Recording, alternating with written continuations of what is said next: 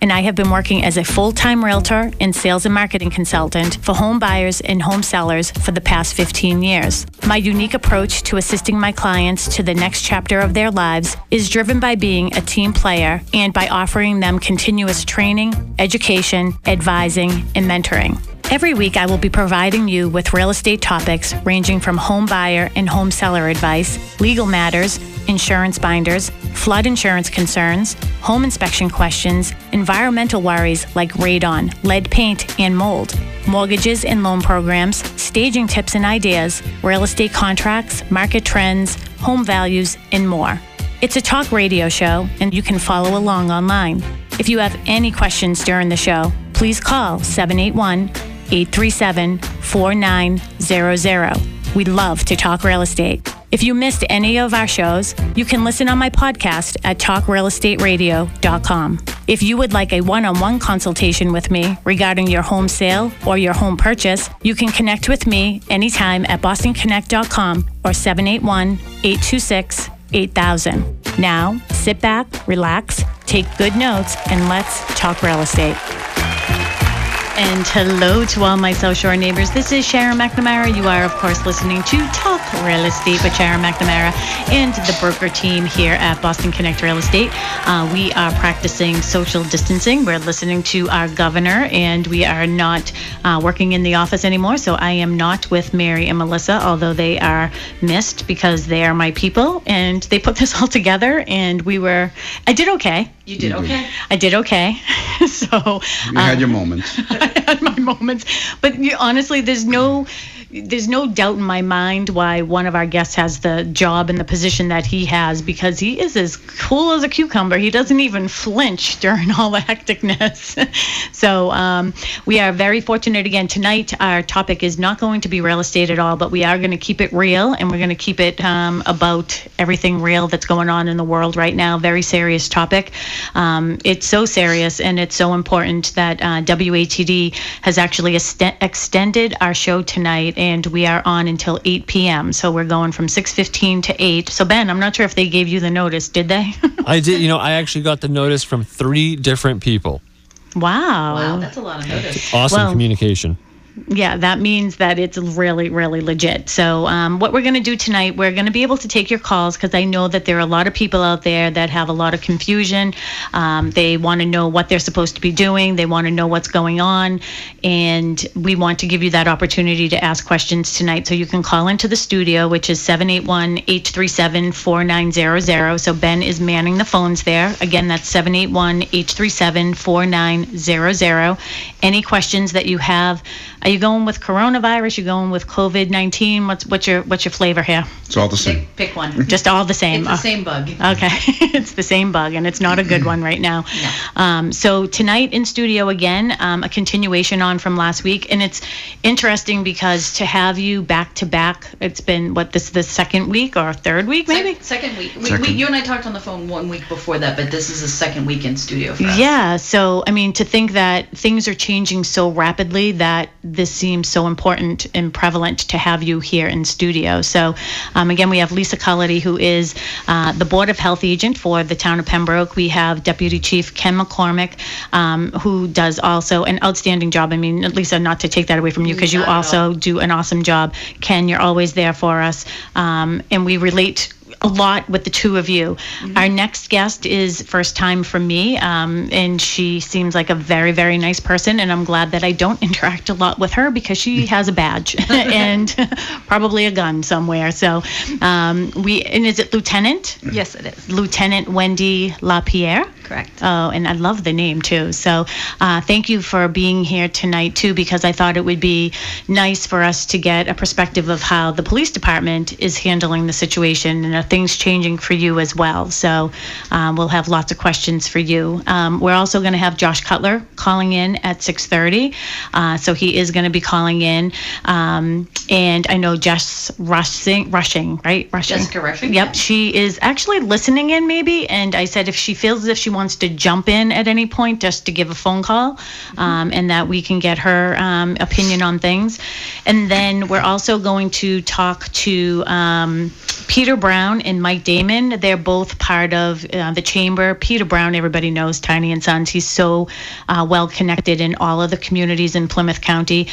So they're going to talk about sort of the impact that our local businesses are taking because of this situation, and how we as community members can help them. Absolutely. And for us, I run the office, but I just closed the doors. I mean, we have independent contractors. So I'm going to talk to you a little bit maybe about that, and what are the rules. Like today I had a home inspection, and what do you do? And you messed up 2 of my Title V. You thought that you were going to get away with it, and there wasn't a chance in hell that I was going to let it pass. So 2 of my closings aren't happening because of Lisa. No. Yes. But you know what? It's the safety part of things that is the most important, and I understand that. And hopefully everyone does. I mean, it's so easy to say, and we do hear this frequently, my whole business is halted, my real estate is halted, my XYZ is halted, I'm out of work because of this.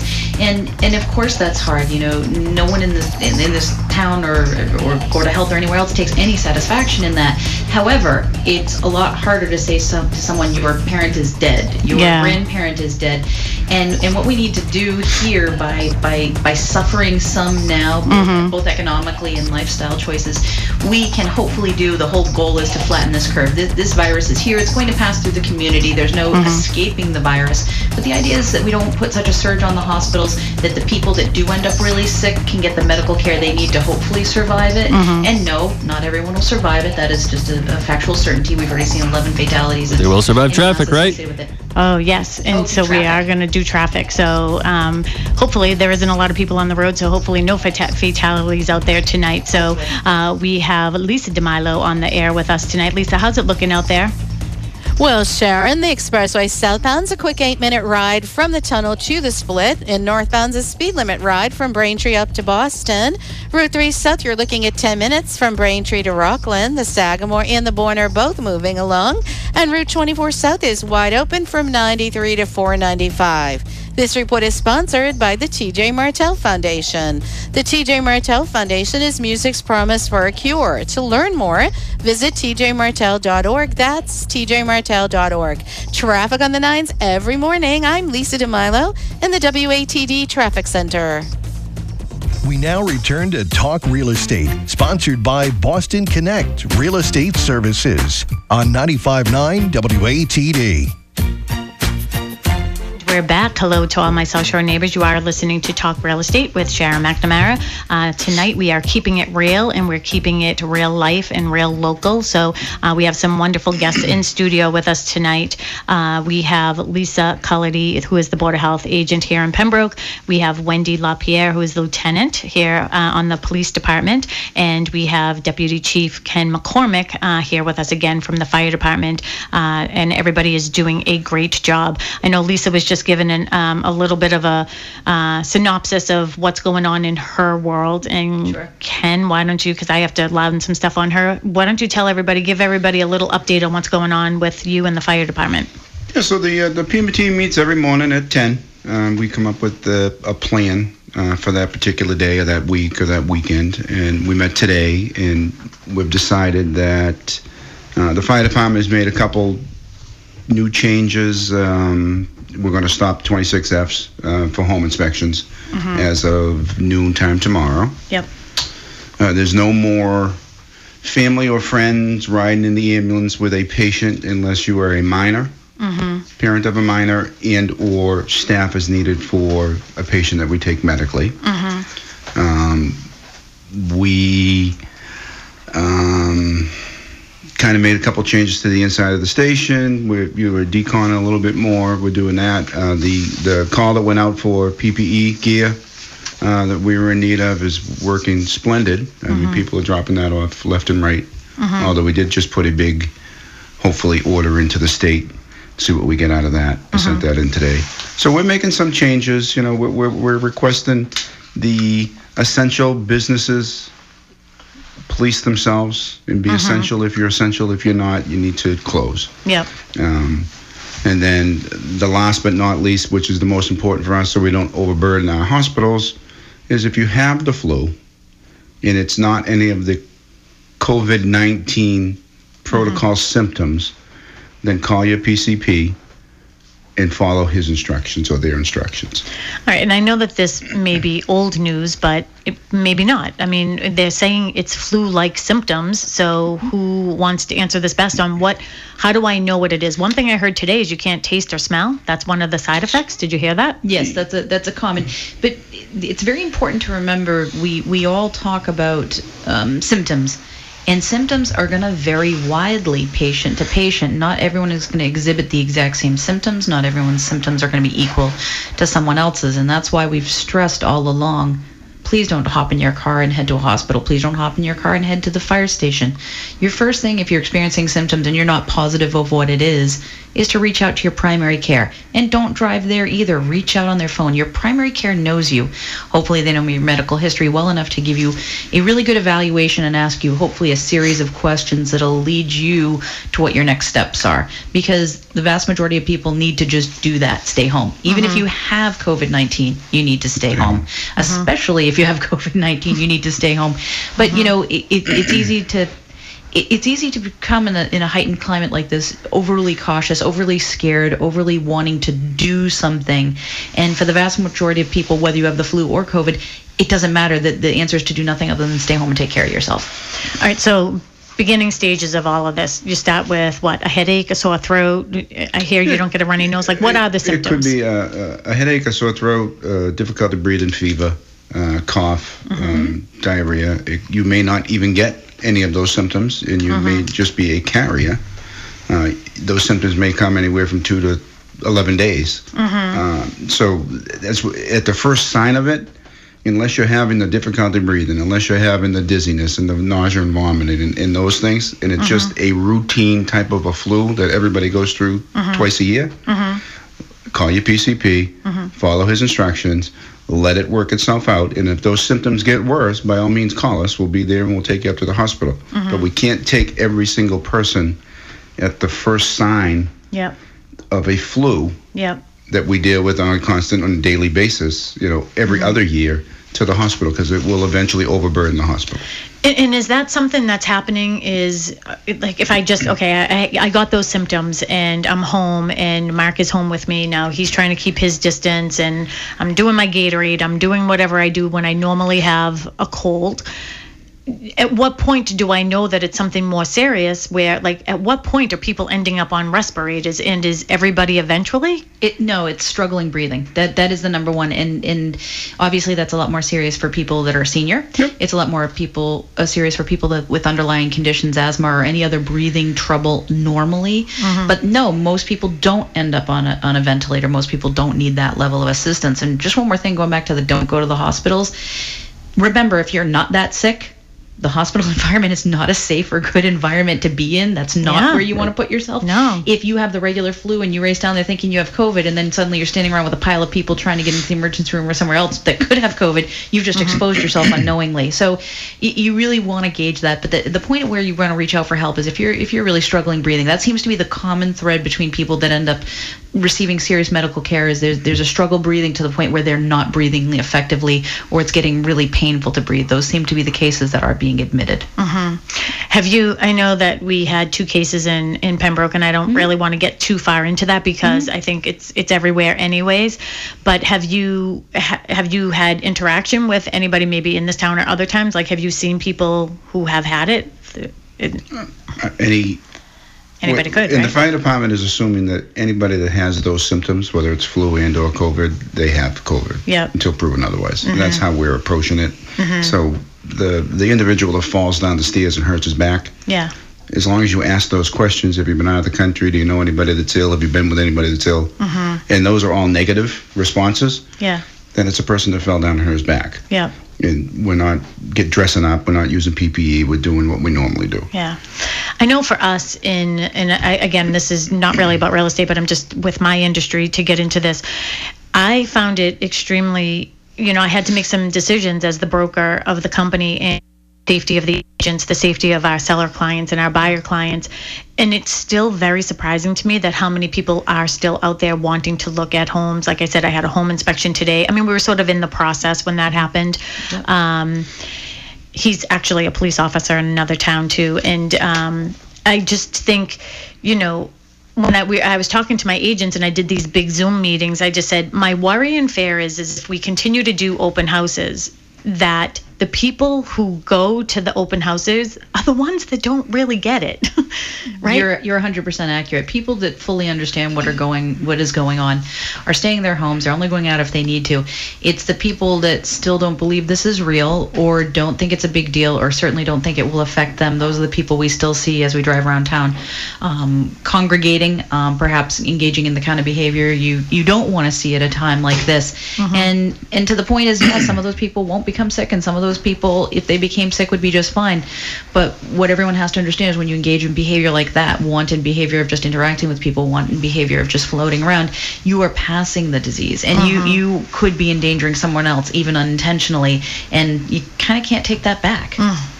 That was sort of my fear. Remember, I talked about that last week. Is, I mean, I'm having a hard time breathing only because I'm so nervous about getting somebody else, like being, I'm literally scrubbing everything, like I don't even think I have fingerprints anymore. Okay, Wendy? So don't even try. you know what I mean? So I think that I'm probably overboard. Yep. But I think it's because, look, I dropped some stuff off to you the other day. I'm worried about you now. I'm worried about you now. Wendy, I just met you. You're on my list of people to not sleep about tonight, you know? Yeah. No, I mean, that's a normal reaction for a lot of people. But it's not I don't think that's the reaction that you should have. I mean, I think you should go about your daily life as you normally would. Unfortunately, there are some stipulations on what we do now. It doesn't say you can't go out. Yeah. It doesn't say you can't meet people, you know, family members. You just have to use social distancing. I mean, we put a big thing online today. A lot of people in town think that all of a sudden now, this last couple of weeks, the fire department doesn't care about anybody.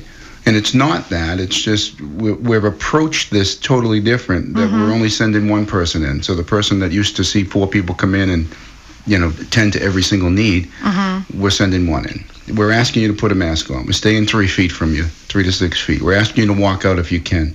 There are things that we're doing that I don't agree with. It's not something that I would ever do as a paramedic.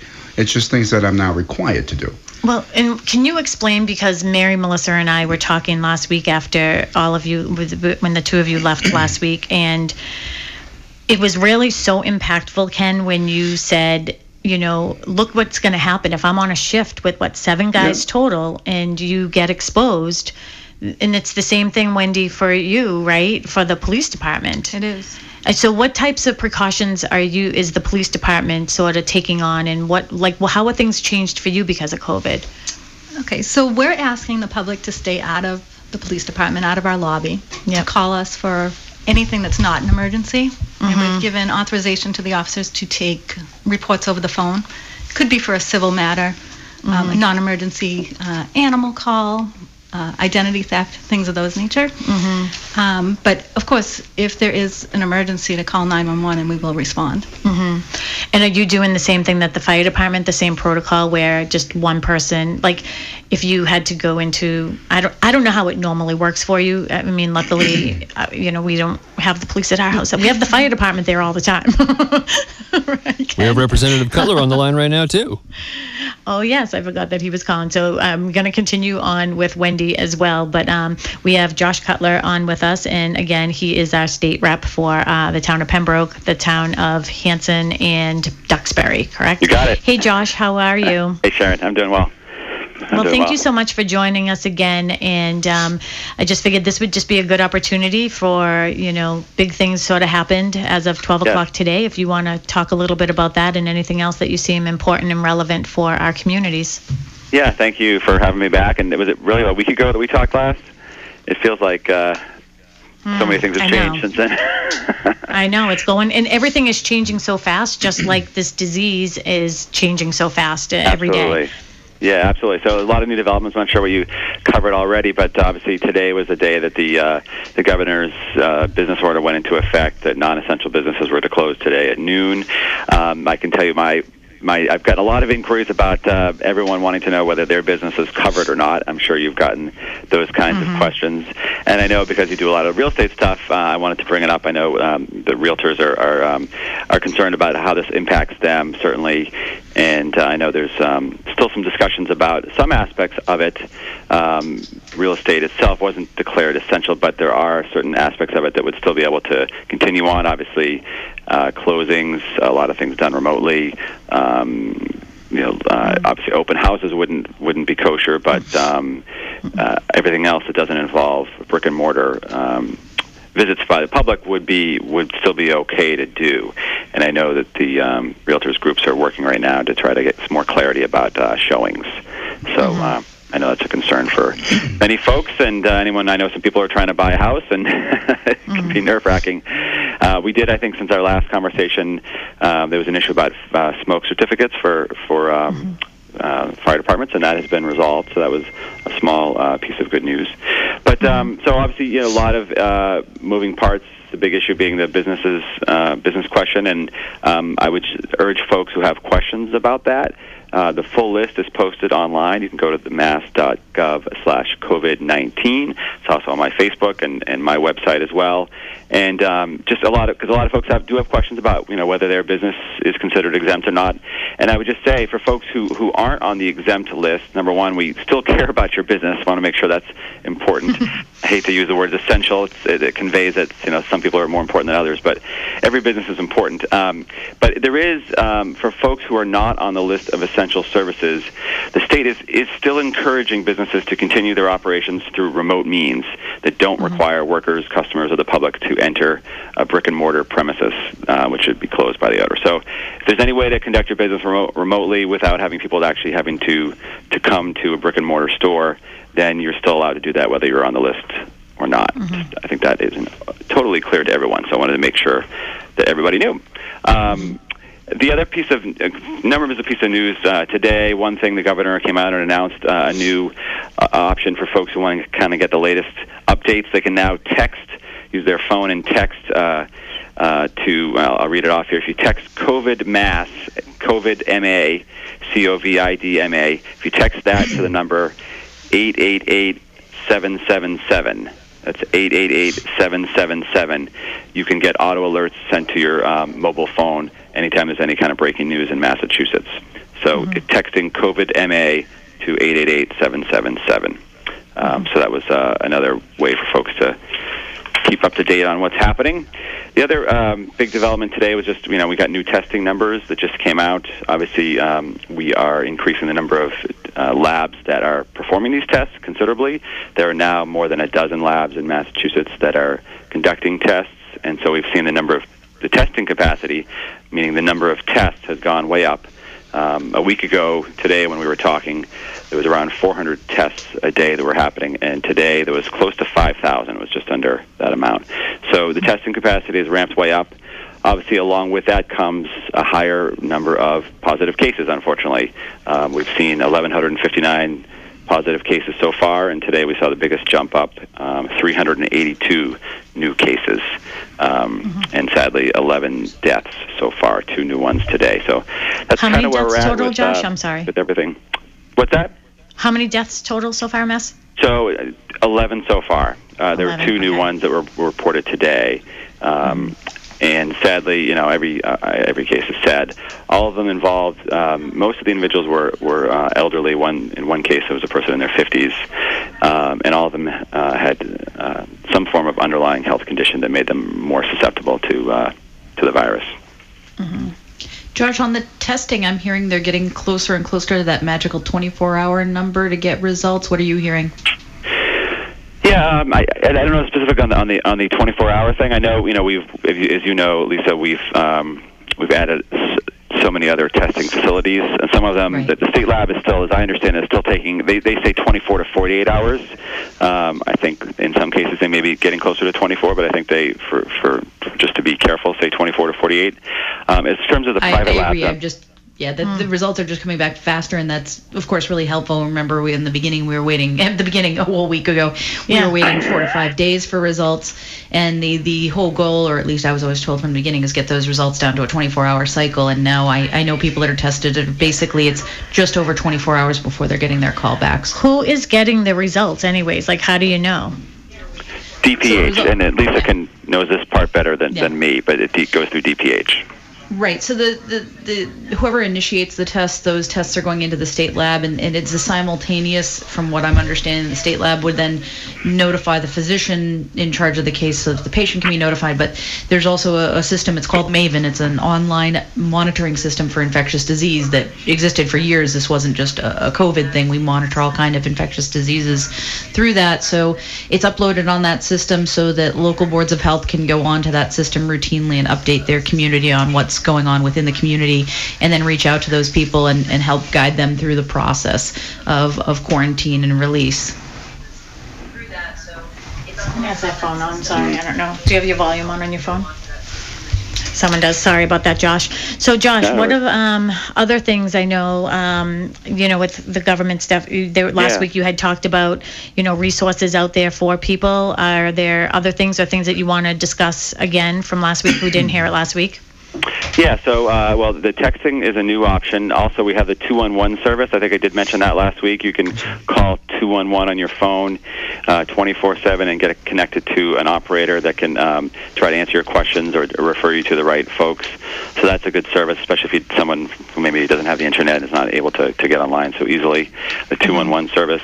I did want to mention, because it happens, I believe, since our last conversation, there's been some steps taken to help cities and towns with town elections and town meetings. I know in Pembroke we have town meeting and town election coming up soon, and obviously both scenarios are, having a lot of people in one room at one time is not something that's advisable. So the state did pass, and the governor signed into law legislation that allows towns, the local board of selectmen, to delay their town election anytime up until June 30th of this year. It also allows them to delay town meetings for up to 30 days at one time. So some other steps are going to be taken as well, but those were taken already to give a little more flexibility to our local leaders, to, or frankly the folks on the ground that know best what's happening in their community and can take steps so that we can still have our democratic institutions, but allow them to be operating in a safe manner. And I did want to. Have any of the towns decided to do that yet? Do you know? So I know, for instance, the town of Duxbury has already delayed its town election and town meeting. The town of Hanson has delayed its town election. Pembroke I don't know if they've set a new date, but they are doing that. We also in Pembroke have a special Senate election to fill the seat for former Senator DiMacedo. That was pushed to May 19th to give a little more time. So I think you'll see a lot of towns taking advantage of this, as they confront the whole election cycle and needing to get a budget passed and all those mechanics of budget making at the local level that we, most of the time don't think about, but obviously now become vitally important. Yeah. Mm-hmm. And I think that was there something else that you wanted to touch upon as well? There's a lot's going on. Obviously, the governor is having press conferences daily. Had another one today where he announced some new legislation having to do with MCAS and some other things. I know people ask him about that quite a bit. Are we still going to have the MCAS test? And he did include in the bill that he filed today a provision that would allow the Commissioner of Education to modify or waive the MCAS graduation requirement. So that's still just a proposal at this point, but that is something that is in the works. Can I ask you a personal? I need a personal favor. Sure. So it's really all the people that are listening don't listen right now. I just have a personal question for Josh, if you don't mind answering for me or finding out for me. So my daughter is in her third year at BU Law School, and she already has her job secured for her at Ropes and Gray. So the genius in my children skips a generation. My husband says 2 wrongs make a right. Yeah, but you talked about the MCAS, where she's sort of concerned about what's going to go on with the bar exam. Yeah. So if you hear anything about that, do you think you could just text me? It's normally scheduled in June and January. Is that when it is, or July? There's one in July. Yeah. Okay. At the Heinz Convention Center. How are you going to get everyone in the state of Massachusetts in the Heinz Convention Center in You're July. not, yeah. All right. I will say, Sharon, that's the first time anyone's asked me that question. I thought I'd gotten them all, but I will find out, because I'm sure there's some other folks out there listening that have the same question. So the Bar Association, the Mass Bar in July, is actually going to happen. Okay. Josh, I'll take the lottery number for tomorrow. Too. Is that Ken? I just want a bag of 50s. Exactly. So I have a question for you, for our esteemed firefighters, public safety folks. I was asked by someone today who wanted to donate some handmade masks and wanted to know if you guys accept those, or if there is a need locally for that. Yeah, we're not turning anything away currently right now that's brought to the station. So those are more than welcome. And people could just drop it off during business hours. Just during business hours, just come in the lobby. That's as far as you can go, and we'll take them from there. And with our thanks. Mm-hmm. Good, great. Yeah. That's awesome. I got them some alcohol and cotton balls. That's a weird gift to be giving, but hey, the pharmacist in Halifax Stop and Shop had a little stash, and I told him I was having people here tonight. So that's what we're coming down to now, but it's better than nothing, right? It is. Yes. Josh, how about oh, sorry, go ahead. I was just going to mention, you mentioned supermarkets. In all the supermarkets in our area now have dedicated senior shopping hours now. The hours vary a little bit, but if you go online, you can see them. Most of them are in the the early morning time. Stop and Shop, Shaw's, Roach Brothers. So for folks, I know my mom and other folks who are in that age bracket, it's a nice option for them to go to the supermarket when not everybody's around, and they can go safely and get their stuff. Mm-hmm. Well, that was actually sort of what I was going to ask you next. Was are there anything in place for the seniors? I mean, do they need help with just people getting groceries for them and bringing it to their house? And this is the one thing that worries me about seniors, because we've all heard and seen different things where in times like this, people take advantage of our seniors. So I just thought it would be nice. I know one of my clients, we wanted to get together and just sort of start something where we don't even know where to go. Like, hey, we obviously will go shopping for them. We'll deliver it for them. We'll wipe everything down when we get it to the house. Like, where do we go to help? Yeah, it's a good question, and I've had a lot of folks who've come forward in that same spirit, community spirit, to try to offer assistance. And it can be challenging to plug in people in the right places, because it's hard to know who needs help if they're sort of shut in and not communicating with folks. I would always say that the senior center is a great resource, and even though our senior centers aren't open to the public now, I know our staff are still working, and our senior center directors are still there, and they're most in touch with. They're actually, I know in Pembroke, for instance, they're actually calling all their senior folks who come in normally and doing well-being checks. And so they probably know, like, hey, this person, could use a little help, and this person seems fine. That's probably who I would turn to, our senior center directors and local senior centers. I think that's a good advice for everybody. Josh, do you have any final thoughts or final words that you would like to get out to everybody, to all our listeners here at WATD?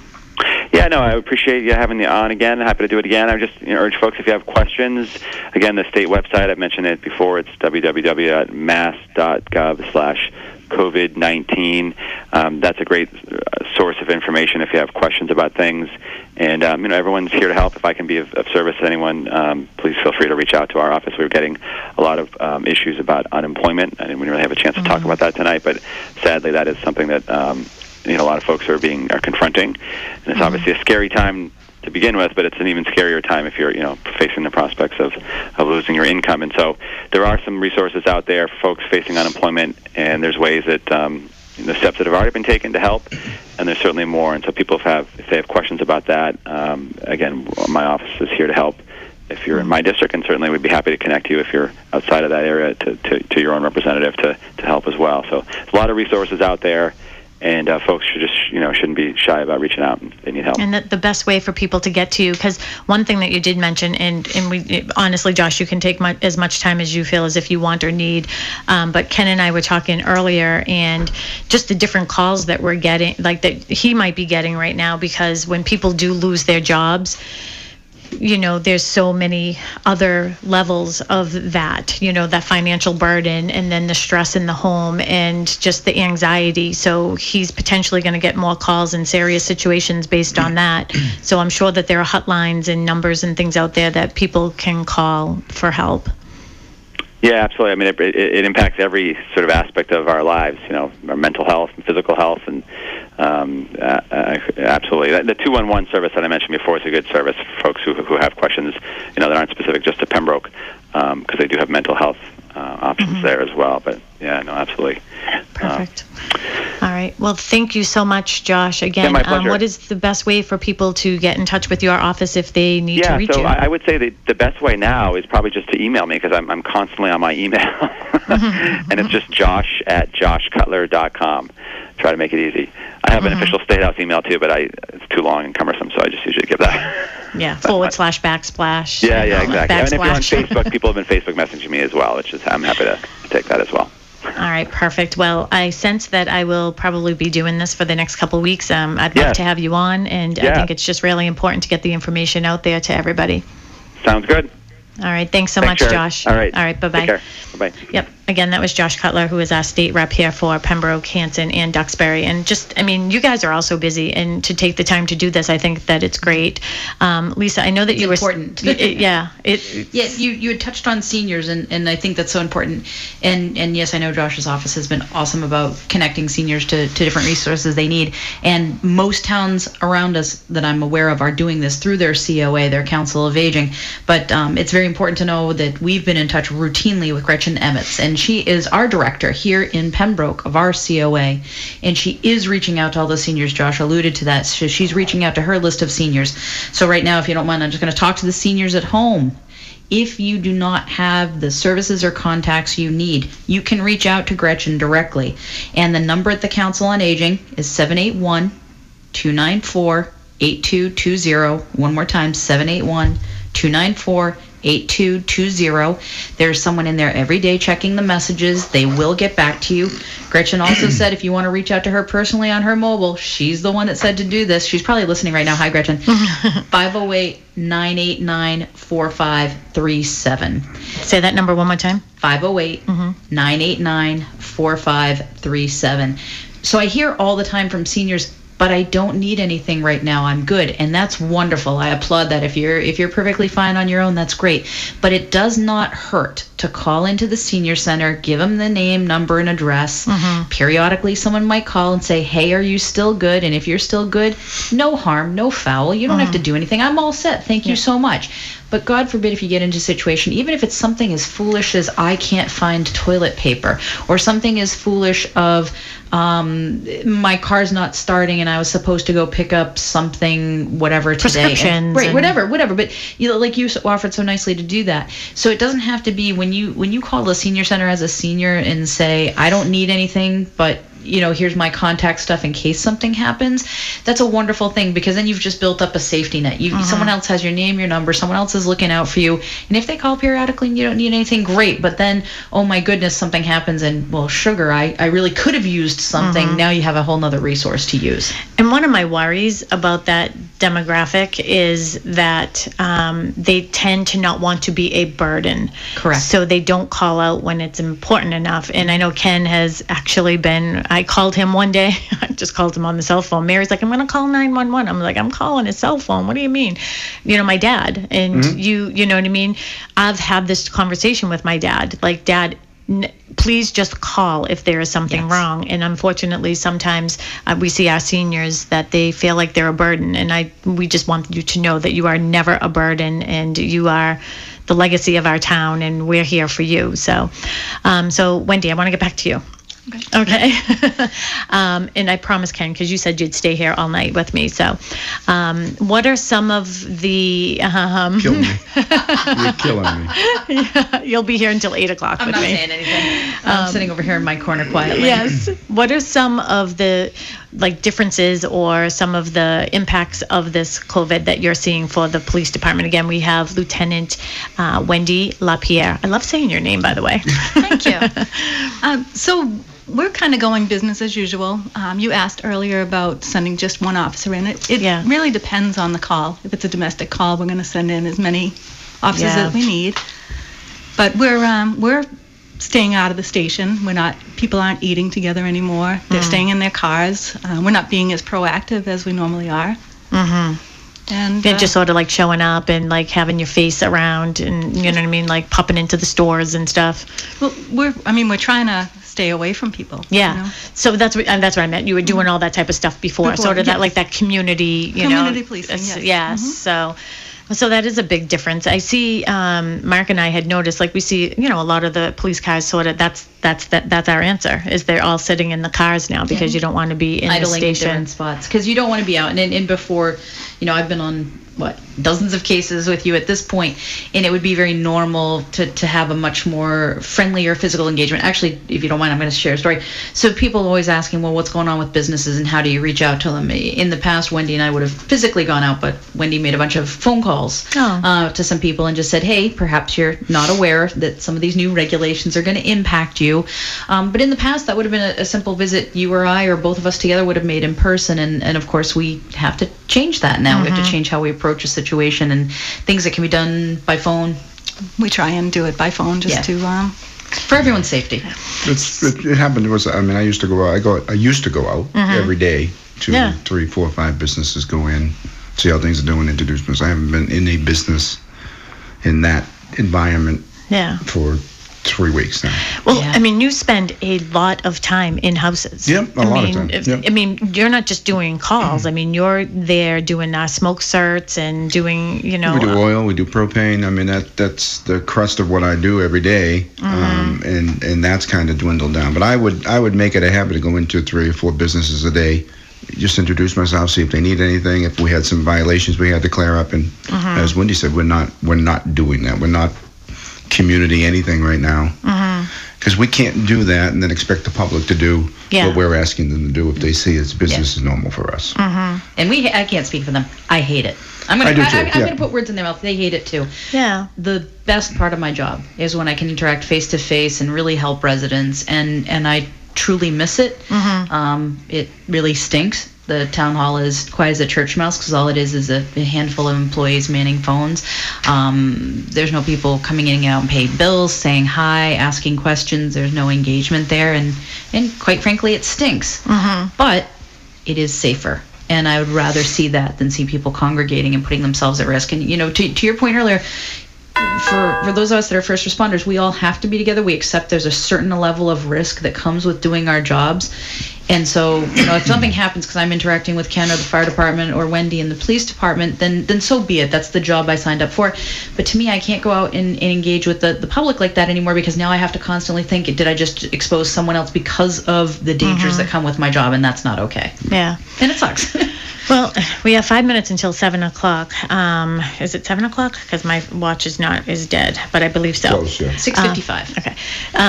So at 7 o'clock, we have to take a break. Again, you're listening to Talk Real Estate with Sharon McNamara. Mary and Melissa are not with me. We are abiding by the rules and regulations. We're in studio today. That was one of the things that we could do because we're giving information out. So we are able to be in the office today, but, we shut our office doors today. We've been pretty much cleared out anyways because the agents are independent contractors, but like I said, we've still been called out to appointments.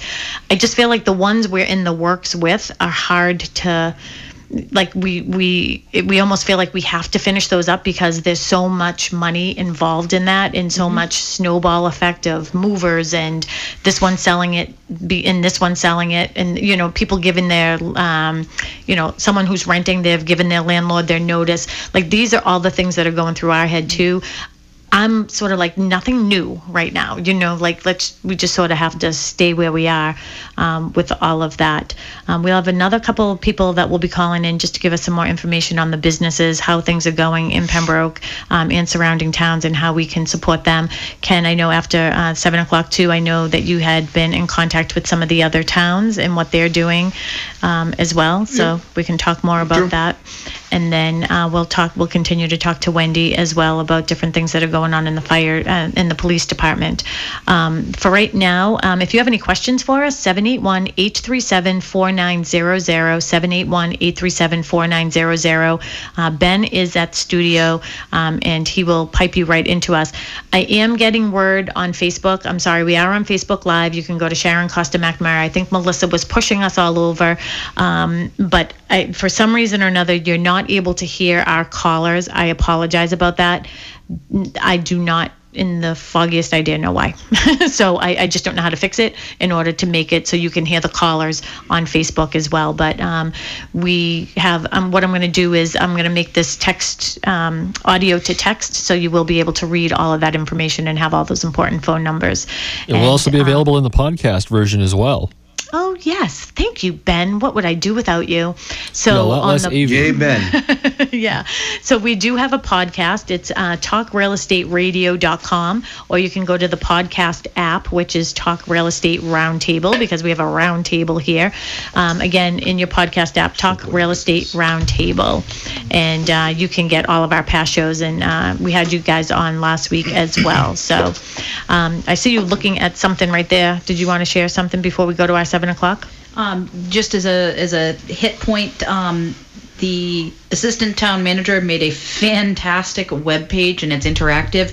It's right on the red banner on the front page of the pembrokemass.gov. So it's pembroke-ma.gov. There's a bright red banner that says COVID updates. If you touch on that red banner, a beautiful page pops up.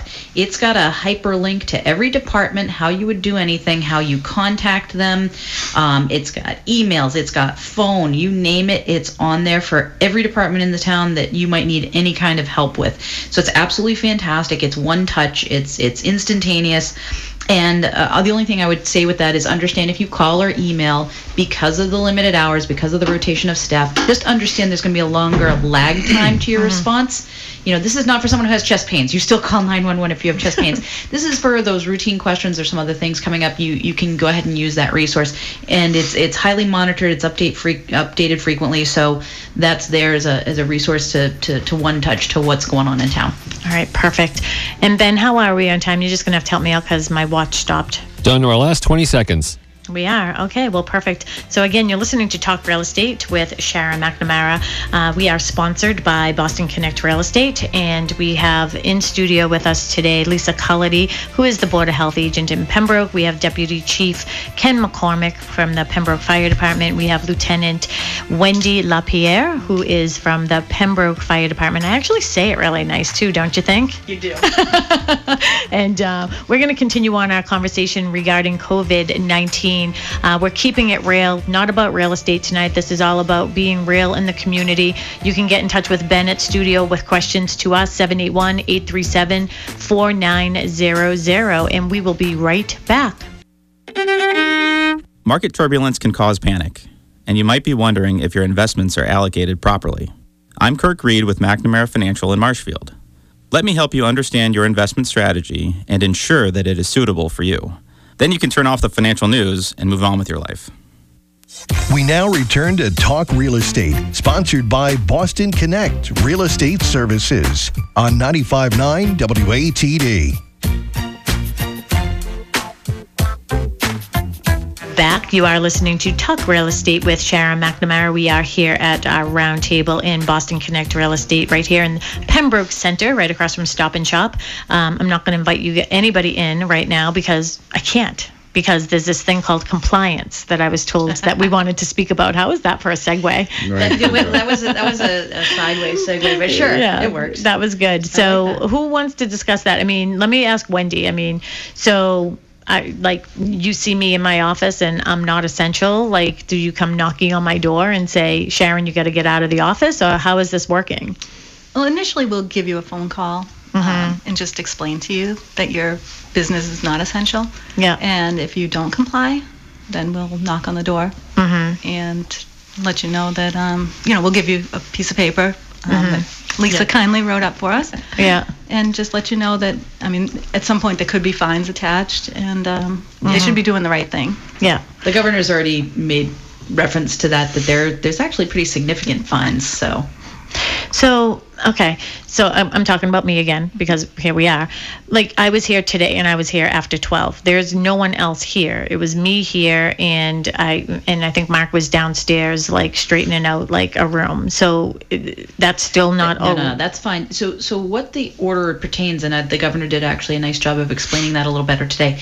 It's interacting with the public. It's having the public come in.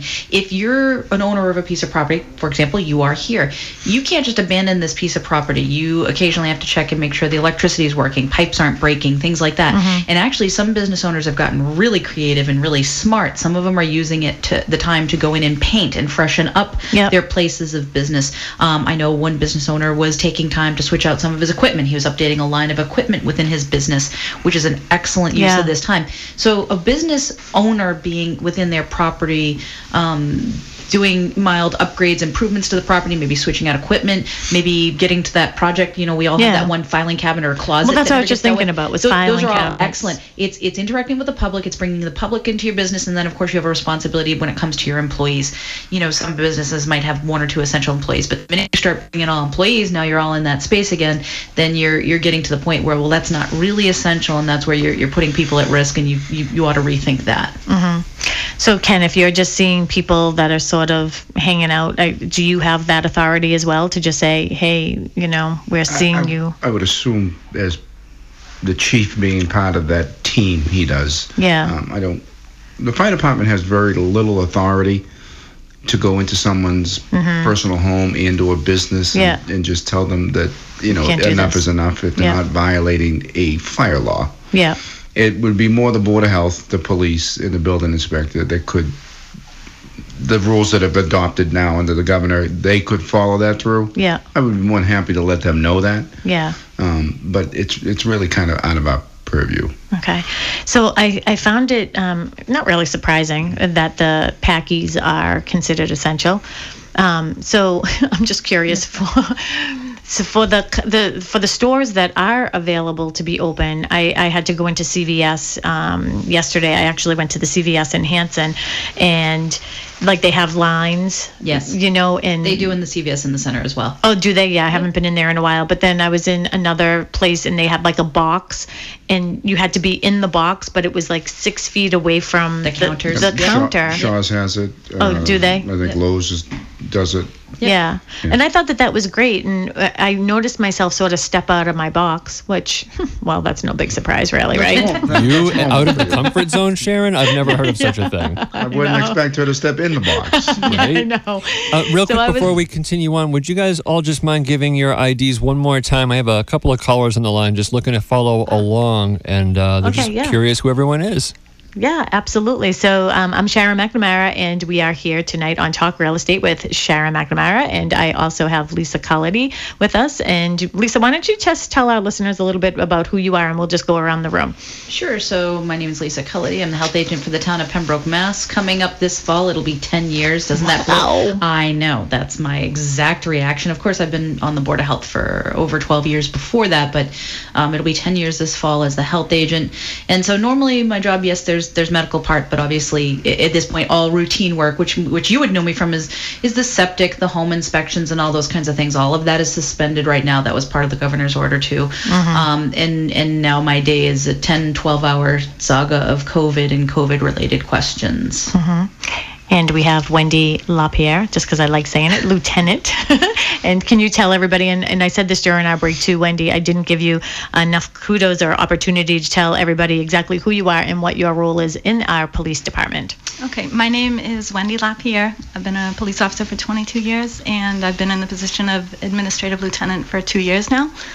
And I'm in charge of the grants for 911. I do the licensing for license to carry and FIDs. In charge of the sex offenders. In charge of just basically putting out small fires every day when we have little issues at work. Yeah. Are you like on the road as well? Do you still do that? Or are you mostly in the what did they call it? Station. Office, yeah. So I worked the road. I worked patrol for 20 years, and when I got promoted, I'm the administrative lieutenant inside the building. Oh, that's great. I can't believe you said 20 years. No, 22. I'm going to go back. It's 22 because now added up for the 12 some odd years I was on the Board of Health and 10 as agent. That means that you became an officer right about the time I was elected, give or take. Yes. That's freaky. Yeah. Wow. I was so much younger and cooler then. And don't cut yourself short. Yeah. And our final in-house guest here is Mr. Ken McCormick, who is our deputy chief here in the fire department. Tell everybody about you. So I'm the deputy chief. I wear many hats over there. I do everything from business inspections to fire prevention to ALS. July will be my 26th year. he wins on the job. Yeah. So, yeah. Love what I do. Have you been in Pembroke all 26 years? Born and raised in Pembroke. Okay. Moved to Kingston when I got married. Yep. And then now live in Hanson. But were you on this department the whole time? Yes, I've never been on any other department. Yeah, and I know, I've been in the industry almost 20 years, which I can't believe. So obviously I've seen, you for all of those years in between, with the smoke certs and all those things. And one of the things I have to commend all of you for, you're just coming out, here it is on a Tuesday night. You want to get that information out to all of our listeners on WATD.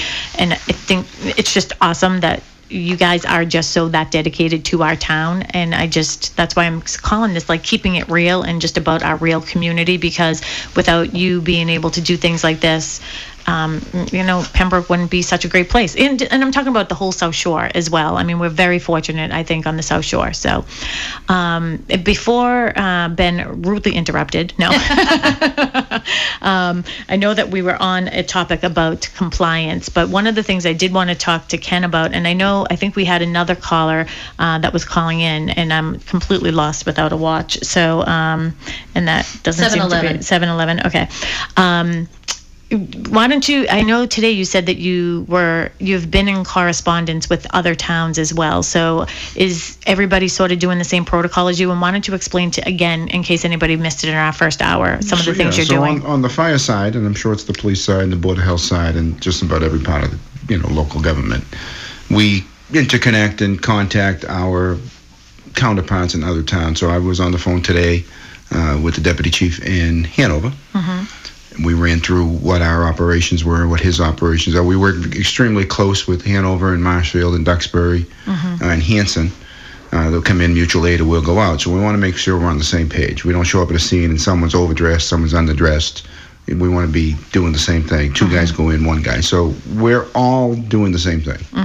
And those guidelines are followed through CDC and through OEMS with a little bit of flair from each town, but we're all pretty much doing the same thing. And too, when a situation like this happens, and when it's happened so rapidly, and I feel like it's in every industry, all of your different departments, mine, Mark's, you know what I mean, from the plumbers to everyone. He's in a situation where he's considered essential because everybody does need a toilet. So but he's also at the point where he's like, I'm not sure how comfortable I feel going in and having my hands in someone's toilet right now. All the contractors feel that way. It's not just guys like Mark does. Obviously, I work with them regularly. Yeah. And it is hard. And just to let everyone know what level this has risen to. A lot of people know I do housing inspections. So housing is a situation if a tenant is having some sort of an issue with a landlord, I would go in to evaluate the suitability of the housing and write up a report on it. Or vice versa, if the police or fire department were to find a situation that would be problematic, I might be called in to help evaluate that. That's part of my job. The state level, they've suspended anything that's not considered what we call urgent. So obviously things like no water, no heat would be very urgent situations where we would still try to evaluate those. But as far as the generic, my unit doesn't have a working washing machine or a broken window or something like that. Anything that's not urgent, the state has suspended it for exactly that reason. They don't want agents being drawn into, or housing inspectors being drawn into a situation where they're putting themselves at risk and potentially putting a person or a family at risk. So they suspended anything that is non-essential, that is to that level where someone could be in danger of living in that situation, that's pretty high level stuff. And of course, a lot of the towns, and again, you talked about the towns working together, but the town building departments, the town health offices, we've all been talking to each other too, and most of us have suspended what we call suspension of all routine business.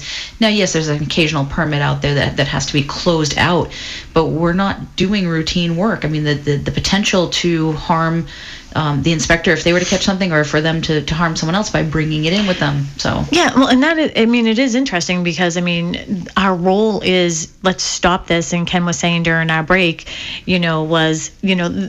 no one wants to do this, right? No one, like the government doesn't want us to like just watch, such a great economy just sort of like wilter.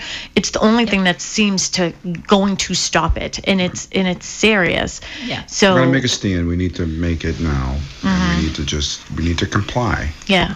I get it. I've seen a lot of memes on, Facebook to make me laugh and the whole 9 yards, but it's true. We need to just, if you don't need to, and I know everybody needs to work. I'm not downplaying that, but if you don't need to work, or you can do 14 days of staying home, then just stay home. Yeah. The sooner this is over, the quicker we'll get back. The longer it goes and the longer we don't comply, it's just going to extend longer and longer, and the economy's just going to get worse and worse. You'll be out of work longer and longer. And a perfect example of not coming into compliance, everyone's seen the funny jokes, speaking of memes on Facebook, with the Italian mayors going out and yelling at people. Italy's in their 9th week of this serious lockdown, and they still have people being very cavalier about it and doing whatever. I can't even talk about Italy without my eyes welling up. It's like my favorite place in the world, and I can't believe it's awful. And yet there are still people wantonly disregarding it, so there's still a very high escalation of the disease. This is what we don't want to have happen, and none of us... How did it happen, Lisa? I want to get right down to, like, what the hell? I mean, people are dying. It's so serious. We see it on the news. I probably watch way too much, like, Fox News and CNN and all this other stuff. But honestly, like, I'm having a very difficult time with people not understanding the severity of what this all means. Because they're human. I was just going to say, because we're all humans. Well said. Because they're human. And there are certain situations that are very easy for people to understand and to understand the severity and to understand the ramification of their actions. But, I'll turn to Wendy here. How many times have you seen the person that has no ability to understand the ramifications of their actions, and you just sit there and shake your head saying, how could you see anything but this disaster coming out of drinking and driving? Let's pick an easy one. How many times have we been after one of those? Absolutely. Countless. And yet there's still the person that believes I can have, 10 drinks at a bar and I'm going to be fine to drive home. So there's a lot of younger people mostly, but there's a lot of other people that say, I'll get over COVID. It won't be a big deal. It's not going to happen to me. How many people use illicit substances? It's not going to happen to me. I'm not going to overdose. I'm not going to become an addict. And we all see it every day. And it breaks your heart. Prime example. I mean, some of my coworkers will probably not agree with this, but I don't get worked up over much. Anything. You're like one pulse short of being flatlined, my friend. And I'm somewhat taking this, seriously. I've never seen what I'm seeing now in the 26 years I've been here. I went through the swine flu, the N1H1, nothing comes close to Ebola. We did all that training, and I've never seen something come to a complete stop. This is more virulent. It's the problem. It's got to make you think that, okay, then if they're putting all these things into place, then we just need to follow them.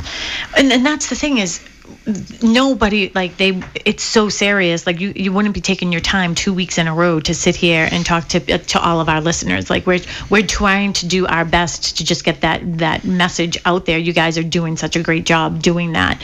I just think that, one of the other concerns I have, and my daughter Casey, she does a lot of reading and articles and everything, and she read an article recently, I think from the New York Times, that said that putting these, shelter in place scenarios are extremely difficult in the United States of America because so many people have fought for that freedom. I'm an American. No one can tell me what to do. I have my freedom. This is my right.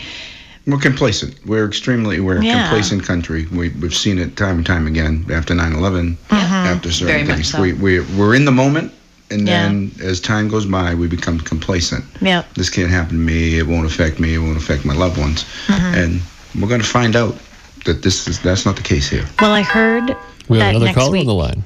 Okay, perfect. I heard that next week is probably potentially going to be a little bit scarier. I think that if the numbers seem to be following the trends, and yes, I think the next 5 to 7 days, if your anxiety level goes up, I told you, I threatened that I was going to have Mark cut your cable and you're not going to watch TV anymore. But yeah, I think we're going to see that rapid escalation of numbers pretty quickly. All right, perfect. All right, Ben, who do we have on the line with us? Mr. Damon, I believe you said? Okay, perfect. And I also had Peter Brown was supposed to be calling in tonight, too. Did he call in and I missed him? We've just been so on track here. I haven't seen a call from Mr. Brown yet, and we always keep the line open for him. Okay, perfect. All right. So, hello, Mr. Damon. How are you? Good evening to all. How are you tonight? We're doing fantastic. Can you tell all of our listeners who you are and a little bit about you and your business and what your topic for us tonight is going to be? I'm Michael Damon, and I am a partner with Damon Diodati, a public accounting firm in Pembroke, Massachusetts, over in Corporate Park. And I was just going to talk about, what businesses can do, what we've been talking to our clients about to help them through this process. It's a crisis for some of them, especially anybody in restaurants, hospitality businesses. We have other clients who are in the amusement business, and they're not being impacted immediately yet, but their summer season could be wiped out completely if this was to continue that long. So we're working with them on other, basically, how do they get through to the next year if they lost this year? Mm-hmm. And Mike, you're still part of the Pembroke Chamber of Commerce, correct? Still part of the chamber. I'm not the treasurer anymore, but I'm still active in the chamber. Mm-hmm. And I had noticed something on Facebook the other day, and I thought that was great. Do you want to tell our listeners a little bit about that?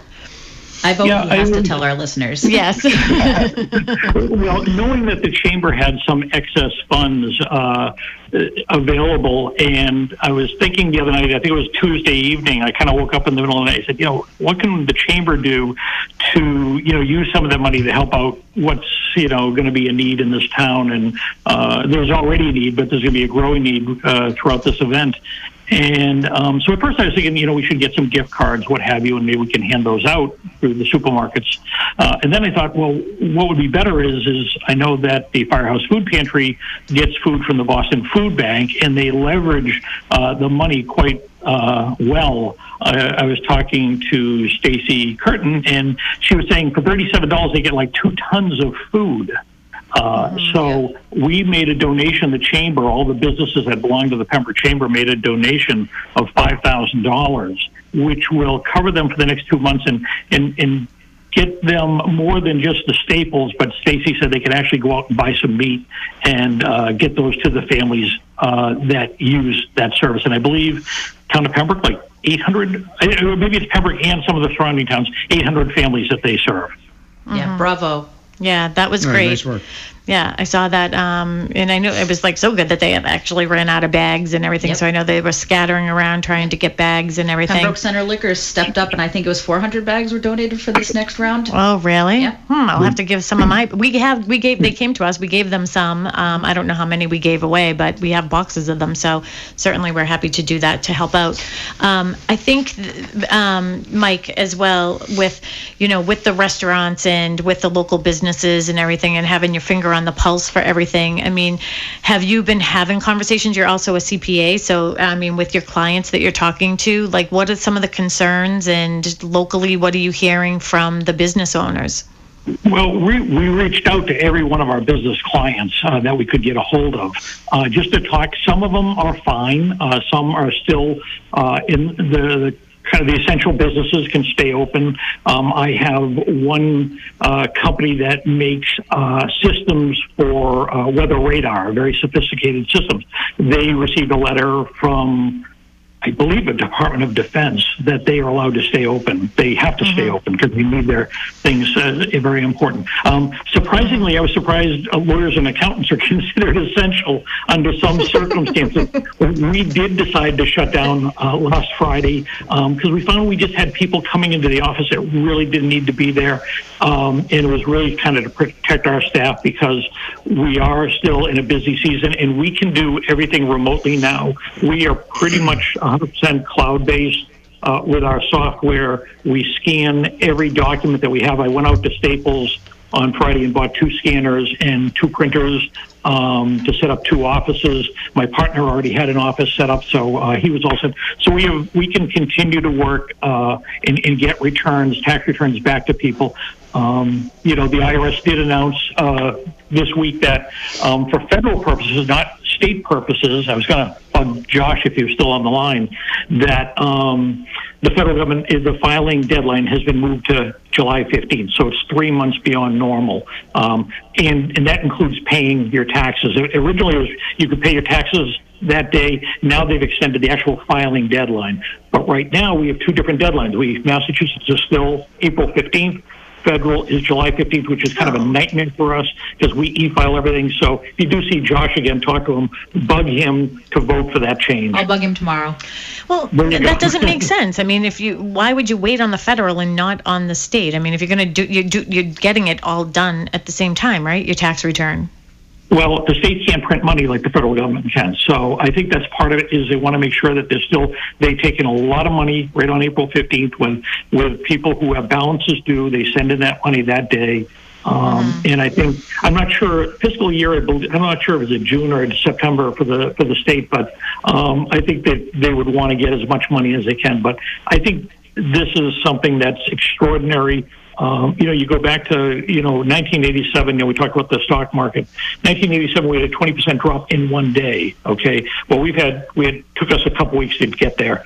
We go back to 9/11, a crisis, that happened, primarily New York, Washington, D.C., kind of contained there, kind of, shut down the markets for a few days.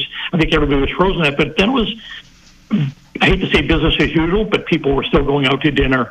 People were buying. And this is really the first time we've had the economy, for the most part, shut down.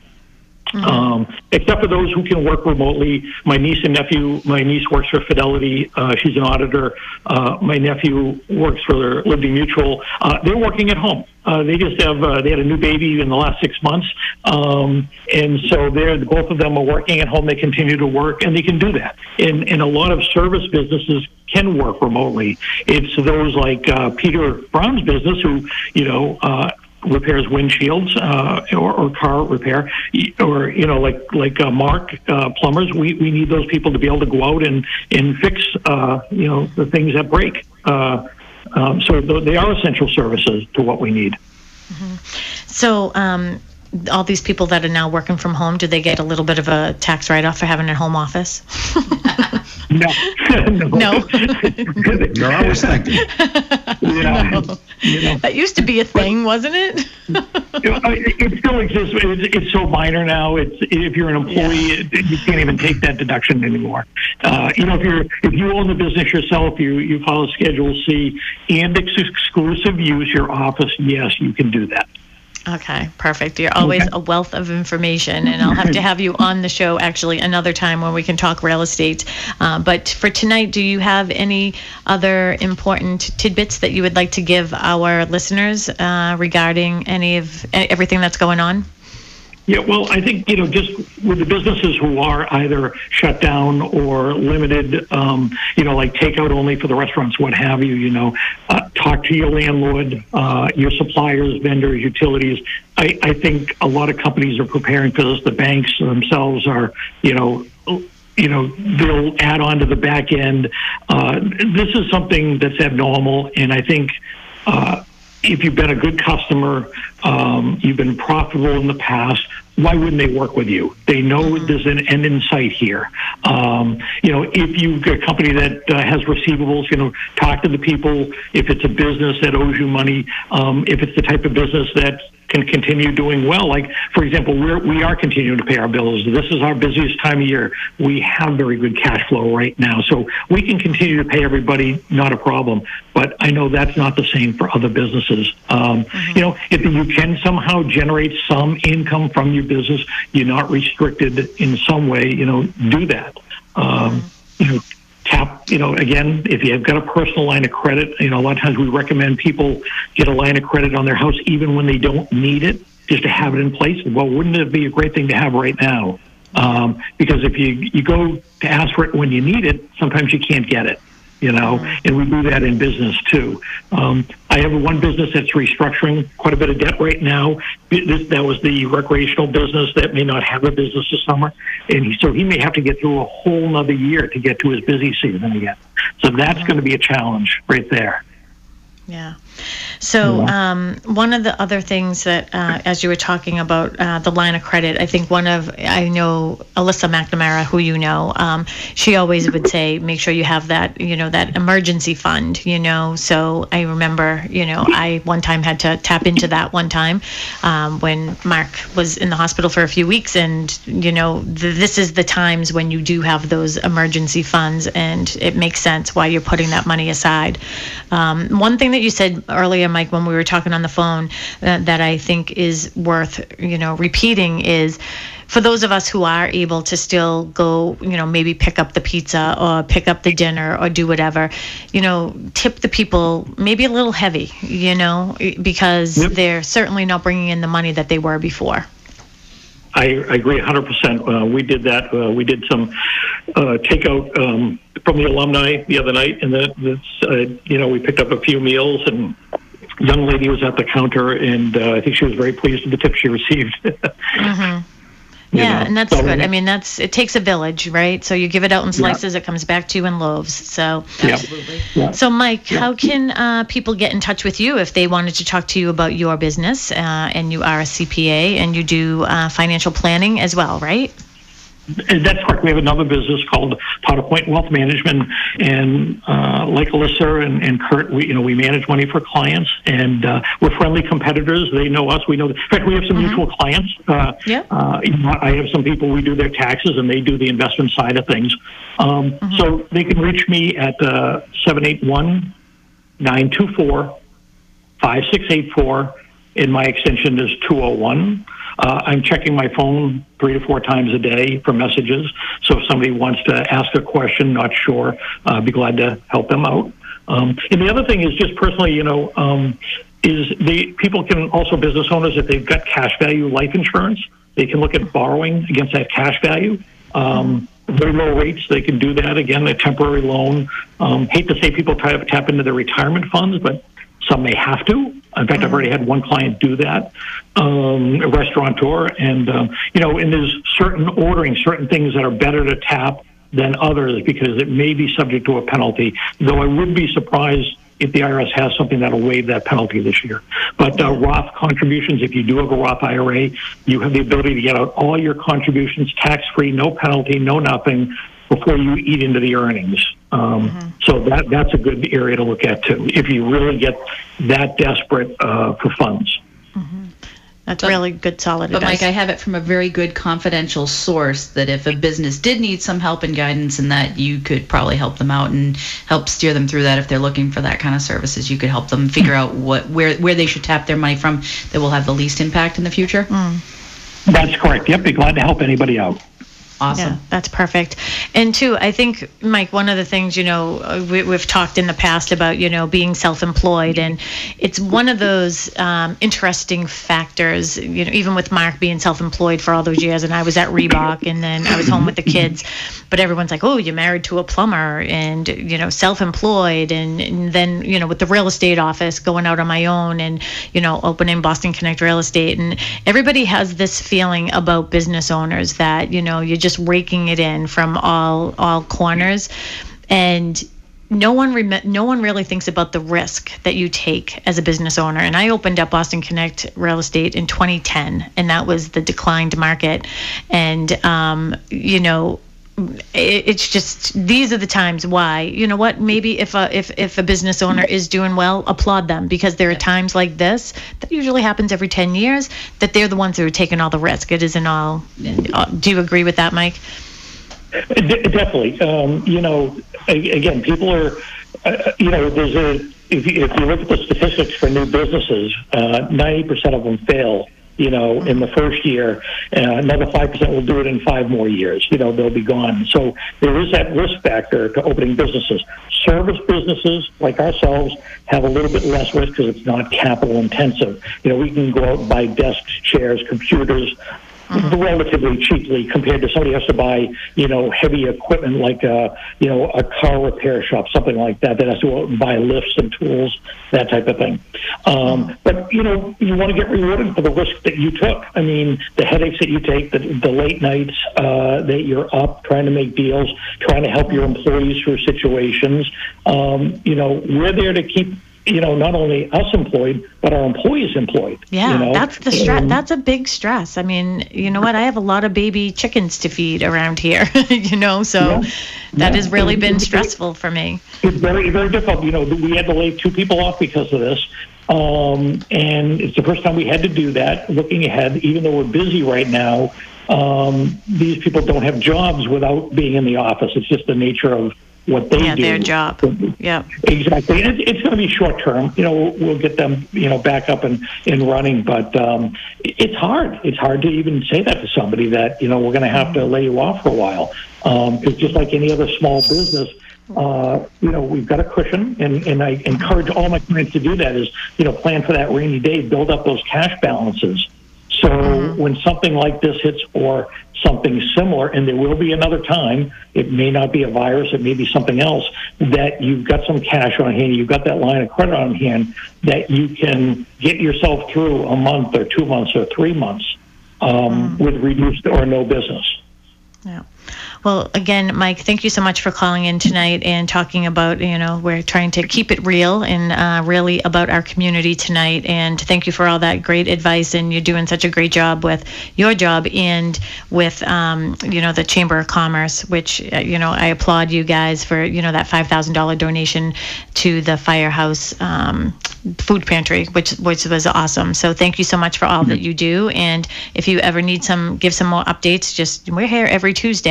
And by the way, about taking some of those rewards, I'm supposed to be in Aruba right now, but that didn't happen. Yeah, I know. I don't think I'm going to get to Florida in April. But I heard the word anxiety a little bit earlier in your discussion when I was getting ready to come on the radio. And I had this quote. This was from the president of our broker-dealer. And I thought this was a great quote. It said, "The presence of anxiety is unavoidable. The prison of anxiety is optional."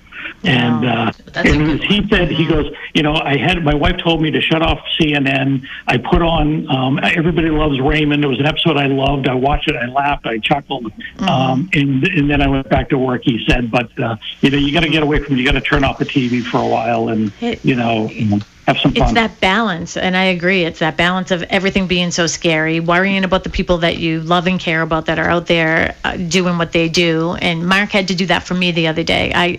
We were literally sitting there, and he's like, "All right, we're gonna have a glass of wine." I think it was like Friday night, and ended up with the channel on, and it was just going on, and I could feel my breathing getting labored. And he looked over at me, and he's like, "Enough!" And we just changed the channel. He's like, "Nope, we're not doing it anymore." So, and we continue to drink wine.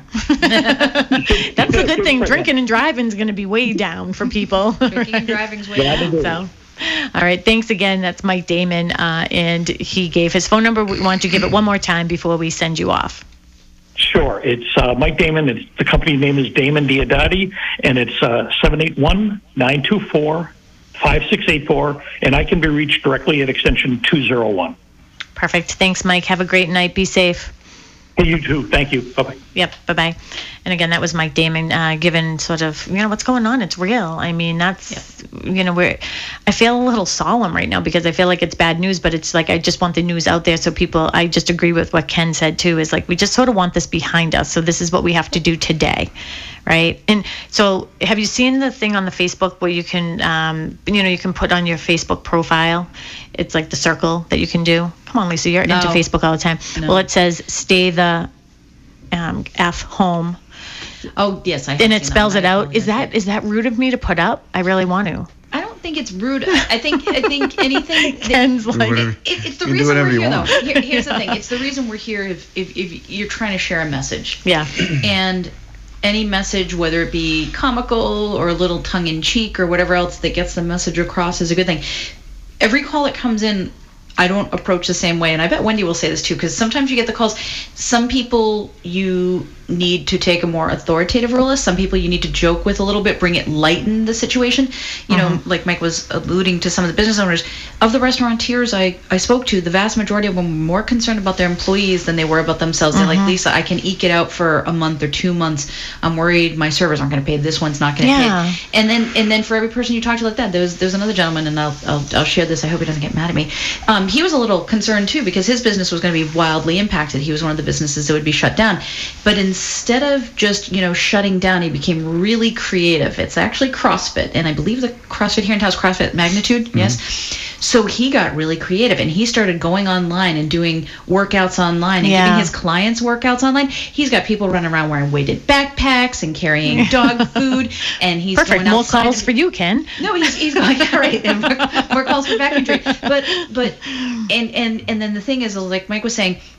And I was talking to him, and I said, "You understand? You can get assistance without being like completely whatever. You can document what you're losing and still seek out help. There's ways you can leverage your business and hopefully transform it into something that can get you through or limp through, like the drive out, like he's going virtual with his clients and on all those kinds of things. And again, he was more concerned about his staff and maintaining that client level that he wanted to provide of service. So you applaud all that people are getting really creative about how they're going about work and trying to keep working, yet stay safe at the same time. Yeah, absolutely. So you putting the circle up would be funny. Yeah. Me putting the circle up would probably be a terrible idea. I think your other three, the other three people in the room probably would have to refrain from doing that. Yeah, I know. But the hard thing is like I have been out, until, today I went home a little bit later, but, but the thing is, like you said, I do have responsibilities here, and it's a good opportunity. I'm using this time as an opportunity to get things done. I'm doing Zoom with my office. I'm going to be doing a Zoom webinar for people, like what to do, how does this affect you, when it comes to real estate and all of that. So, all right, who else wants to give some information on this whole topic again? You're listening to Talk Real Estate with Sharon McNamara here from Boston Connect Real Estate. Ben is in studio, 781-837-4900. Ben, we're either doing a really good job or people just don't want to talk to us tonight because we haven't had any other callers. So, you want to make up some questions over there for us? He's like, I'm not even paying attention to you, Sharon. I got questions. Okay, I'm going to ask my fellow panelists. Yeah, Ben's asleep. Ben? So tell I'm still me here. the saddest or most upsetting or most disappointing thing you've seen since this started, and tell me the best thing when you've seen someone do something really awesome. I'm going to pick on you first, Wendy. What's the kind of thing that made you go, oh, that really kind of stinks? And I'll tell mine after at the end. And then the best thing you saw that was like, wow, that was just really awesome. You want my job? I think the most disappointing thing is people not staying home. You can drive through the center at night and you see carloads of people, and they're just not taking it serious. Just wish that people would heed the warnings and just stay home. And what's the best thing? What thing did you see happen that you're like, that is just awesome? The people at the pantry, at the firehouse pantry, they're awesome. I agree. All right, Ken, your turn. What's the thing that makes you the saddest, and what? I would just say the people that are struggling. Yeah. Like I said, I haven't seen this in my entire career, so I'm sure people haven't seen it. So that makes you kind of bummed. And the best thing would be the food pantry, the way people come together. When you ask for something, they just deliver. Pembroke's a great town for that. Yep. So that's the highs and lows of it that I could probably tell you. What you're doing here is awesome. Good. Yep. Yeah. Using your position to using get your to get out there. Studio and your position and things like that. Well, I think it's important. I think it's, when we have these resources right here in our town, here we are 5 minutes from home for all of us, and it's important to me to get the information out. Do I get to play part of your thing too? So I would say the most upsetting thing for me through all of this was to think my daughter Casey and her boyfriend Dustin went to Paris, and we were talking about how important it was about doing all these checks, like someone's gonna take your temperature, everything when you land, from another country. And not one word was ever spoken to her as they landed. The pilot didn't say anything on the plane. They went through customs. No one handed them a piece of paper. So the news in Europe is a lot different than the news here. And I went through that with Casey when she was studying abroad in Italy, and we had the Paris attacks. She did not know the scope of what was going on. And I think it's very similar there right now. I think they're feeling it now because of Italy, a couple weeks into it. She got off the plane. No one took her temperature. No one did anything. They got their luggage. They rolled their luggage out, got into an Uber, and went to her apartment in Boston. And that really bothered me that, what do you mean? Like, not everyone has a mother like me that's going to be like, what do you do? Like, you know? Yeah. And she did the right thing. They self-quarantined, so they're like officially out tomorrow. Yeah. And they've had no symptoms. They've had no signs of anything. That upset me, because how many people has that happened to? Yeah. And then one of the things that I thought was really interesting, and I sort of liked and got a little giggle out of, was first of all, I loved the pharmacist today at Stop and Shop that gave me that gave me stuff for you guys. But I loved that the alumni was giving away toilet paper. That was awesome. Yeah, that's a great story. You know, Mark actually, Mark said, "Hey, the Mary was running out of toilet paper, and Sam didn't want to leave the house, and Melissa had a stash under the bed, and Mark's like, well, go up to alumni, they're giving it away." So I thought that was good, but that's what community does. And for me, social media began on the corner store in Dorchester. And honestly, my parents went through the blizzard of 1978. And this is what they're sort of correlating this to, like the no milk, the no bread. And my parents sold everything in their store. And when they had to fill the shelves, they couldn't afford to fill them again because wholesalers went up on everything. And that's going to be the bummer part of this after the fact. Yep. But I just love everyone's coming together. Yeah. Okay, what's yours? So the thing that makes me the saddest is when I have to field the phone call. I think everyone knows I work pretty closely with a lot of the restaurant owners, and phone call after phone call. I'm not a part of their business, but I am. So my heart breaks for them because I know how far most of them have gone for their employees, their wait staff, their bartenders, and to hear the stories. Every time I have to kind of compose myself a little on the phone, because I do them no service if I get upset or fall apart. Yeah. And thank God for Josh Cutler, and he gave me all the great resources that are available to businesses to help them through the great advice of, well, no, you don't want to just not pay someone. You do actually want to lay them off so they can go get unemployment and things like that. So that was hugely helpful. It just hurt. It was like watching a friend or a family member get hurt. Every single one of them that had to close doors because they couldn't really do the takeout thing, or every single one of them that would do anything if they could help their employees. And so I would say to those that have means, please do the takeout thing. Help these people out. The vast majority of them are doing anything they can for their employees, or trying to help their employees. Yes, we know there's one or two people that aren't doing the right thing. We're not going to focus on the one or two people that aren't doing the right thing, but focus on the ones that are. That hurt me a lot. It was really hard to watch that. And things that made me so happy, and I don't want to piggyback on the pantry, which the pantry's work is amazing, the work they're doing to help. But then when the chamber, a bunch of business people got together and said, we have some funds. What can we do to help? And hearing like Mike Damon said, and we could have bought gift cards and everything else, but how could we leverage that $5,000 to do the most? And there's no exaggeration on how far the pantry can leverage that money, and how much food that really buys, and how many people that are using the pantry, and how many people might need them in the future. And to know that pantry just had that wonderful resource, that the business owners, and some of them are hurting. There's members of the chamber that are hurting, but that they still thought enough of it that's where they wanted to put their resources. Well, that's just amazing. That used number is going to go up. Yeah. Without question, from 800 to whatever. Yeah. What the people need that need it. Yeah. It's interesting. I used to do this thing when the girls were younger. I had them run it, and I do my Thanksgiving party every year, and I give away pies to like clients and family and friends. And we used to do a skating thing, and we gave food to the pantries. Like, to get in the door, we would give food to the pantry. And I'll never forget this with my girls, because they were probably, I'm guessing, like 7th and 8th grade, or 6th and 7th grade. And I was like, all right, now you have to pack it all up. You're putting it in the back of Daddy's truck. We're going to, wherever we're going. And I remember one year we gave it to Marshfield, and there was a man in his car outside. And I remember one of the girls saying, well, why are they here? Because they have a car. They didn't understand. So unfortunately, people think that people who need food are the people that you're seeing lined up on, no offense, Mass Ave, or, you know what I mean? Like homeless people.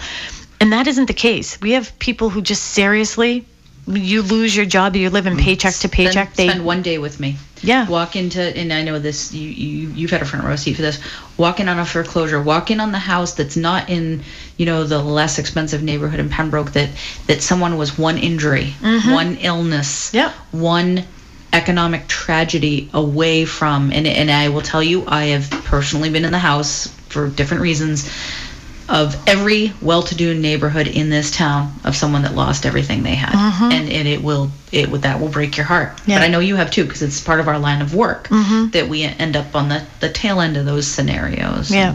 And I know, Wendy, you've been out on those calls where someone, unfortunately, made bad choices and they ended up where they were. Sometimes not even from their own choice, but the situation can get very dire. Right. And Wendy, do you think that that's the emotional part of this is what sort of roots you into trying to spread the word of why this is so serious? I do. Yeah. And I mean, do you have other words of wisdom? Because one of the things that you said is you don't feel like people are taking it seriously. And I remember one night last week, maybe, it was right when the kids, when did they call off school? Was that last week? It feels like 2 weeks ago. 2 weeks ago? It feels like a year ago. I mean, it's going by fast, but not really. And I remember it was right when that had happened. I was over at CVS, and there was a car next to me filled with 5 boys stuffed in this car. 5. And I'm thinking, all right, well, you're not in school because of... You're better off in school. Like now you're just they're squished in these cars and they're not taking it seriously. So what are your words of advice for that generation? It's not only that it's everybody. I've seen many people out that shouldn't be together. Know them personally, neighbors, going to the store together. Just stay home, isolate, separate. We'll get through this, but we're not going to if people don't take precautions. Have we closed all of the walking trails and things like that? I heard some towns have done that. No, the towns that are doing it are the towns that are having congregations at them. For example, I think Plymouth was approaching the skate park issue. I know you live down there. Yes. So it's where people are congregating, because this is really important. The governor touched on this again. No one, and I don't want to put words in Wendy's mouth, but I know she feels like me. I'm not out there to crush someone's fun or name. You can go for a walk in the woods. I know, right? You can go for a walk in the woods. You can't go for a walk in the woods as a group of 20. Right. The woods is big. The woods is big. Don't be together. I would never. You will never catch me in the woods. By the way, by myself. I would rather walk down Dorchester Ave with all the street lights. I'm all set. I'm out. Yeah. Somebody wants to kidnap me. Everyone's gonna see. You go in the woods all by yourself. It's a big plot of land, so there's plenty of room to separate and do what you have to do and get out. No one wants to be stuck in the house all day. Yeah. You just can't go down in a group of 15 and walk the dogs and the kids and consider it like a play date. Yeah. I'm not picking on moms or whatever, or a group of kids that are out of school to just go hang out. Right. So what about, in our neighborhood, we had a group text, hey, does anybody want to go for a walk? Okay. So if they wanted to go for a walk, you have to, is it okay to, could we walk, if we were 6, is that good? Yep, absolutely. That's okay? Yeah. Okay. And family units moving together. When you live together, that's your group. That's the people you don't have to stay 6 feet from. If you're in your house and someone in your house has it, I hate to break it to you, all have it. So when you're in that kind of a familial unit, that's totally fine. But if you said your best friend and you wanted to go for a walk around the bog and you stayed at a safe distance apart, you could go meet each other and walk and kind of yell to each other and just kind of take in nature together. But don't invite 5 friends. Yeah, and you don't cluster. The big thing is don't cluster. Can you let all our listeners know? I know we're hearing it on TV and over and over again. Again, 781-837-4900. You have a few minutes left if you want to ask any of our guests here tonight questions about COVID-19 in your community. This isn't just about Pembroke. This is all over. They really have their finger on the pulse with all the surrounding towns as well. But what is it how are people catching it? Is it just scraping up against somebody? I know we talked about this last week, but how is it that people are catching it? So it's an airborne virus. So within the profession that we're in, it could be flu-like symptoms, sneezing in the back, any CPR type of call that we're doing, cardiac arrest. Yeah, so how are you doing trauma. That? How are you doing CPR? We're the same way we've always done it. We're just wearing more gear to protect ourselves. I mean, you can't stop. CPR hasn't changed. It's been that way forever. We just need to take precautions for ourselves that we were taking before, but now we're not committing everybody to the code. We're committing 1 or 2 people to the code. Some other people are staying back. The driver really doesn't have anything to do with the back part of the truck. we just can't do what we were normally doing. We had to change some of the routines we're doing. But no, can you get it? If you had it and I was 6 feet from you, am I going to get it? Probably not. If you don't spit all over me and throw airborne things in the air or whatever, we can walk 6 feet apart and I would probably never get it. It's not a radiated transmitted disease that just because I'm near you I'm going to get it. It's all droplets. Droplets have to leave your body and enter someone else's body. And they can do that through the air if the droplets are in the air and you breathe them in. If someone were to cough all over a solid surface and you were to touch that surface and then touch, that's why the big thing with washing your hands. Let's talk about that. So how long does it, and I just have my hands on my face, how long does it last? My least favorite question. So the scientists are not all 100% certain, and then I saw a very disturbing news report that on the Princess ship that it was on, it actually was alive in that room, and I'll get to why in a minute, for 17 days. So what we have learned about this, though, but if we think about it logically, we're going to learn some stuff right now. So this is a fatty-coated virus. So what I am learning, what the best scientific stuff, if you want to get nerdy like me and you just really can't get enough COVID, turn off CNN's, your first rule. But read some of the nerdy science stuff. It's actually kind of fun. So this is a fatty-coated virus. So remember how everyone was all concerned about it being on Amazon and everything else. And I'm not saying it can't live on cardboard and paper, but it does not live on cardboard and paper as long. The reason is cardboard and paper has a natural porosity to it, so it sucks water out of things. Where's Mark? So Mark knows, like me, when you work in construction, you work around gypsum board and all the drywall and everything else, and your hands get all nasty and they crack, Mark. You know what I'm talking about. So that's the substances you're handling, desiccating your hand. It's pulling water out. That's to remove water. So it doesn't like those surfaces, and it tends to die quicker. So now we get to, wait a minute, there was living virus on a cruise ship. What is a cruise ship? It's all metal. There aren't porous surfaces. It's like a big can of canned goods holding all that moisture in. So those nice smooth glass surfaces, those nice smooth metal surfaces, and especially if there's not good air circulation, so it's staying a little moistish. Inside a stateroom. Yeah, inside a stateroom. They're like Petri dishes. I mean, this happens often on cruises. I've never been on one. Actually, statistically, it doesn't. That's actually a misnomer. It gets a lot of press because there's two reasons. Cruise ships have to report norovirus or any other outbreak on the ship, and it has to be publicized. So one, no, it's not more common on a cruise ship. It just has to be reported, and it makes sensationalistic news, so it's on there. I guarantee you norovirus outbreaks in schools are even more common. Why schools again? So again, most schools are that nice glossy brick and everything else, all those non-porous painted surfaces and everything else, the same reason. So again, it's density of people too also has a lot to do with it, which again, it's a problem at schools and cruise ships. Of course, your density of people is how much easier it is a droplet to move from one person to another. Keeping the kids out of school. So when initially we did that, not what we just went into effect today. So was that basically because they're so close there, then they're going to give it to somebody else? Because I thought that I had read that it was better to keep them in schools. That was the initial thought. I think there's also, it's a domino effect. Keep in mind, once certain businesses started closing and certain schools had to take different precautions, that starts to take teachers and para aides out of the schools, and a school can't operate without a certain level of staffing. So it's a domino effect. One school goes, and then that's going to be staffing not available for that school, and a domino effect. So the governor was right that the kids are almost safer in schools. You just wouldn't have them cluster in the large cafeteria groups. You keep the classroom somewhat isolated.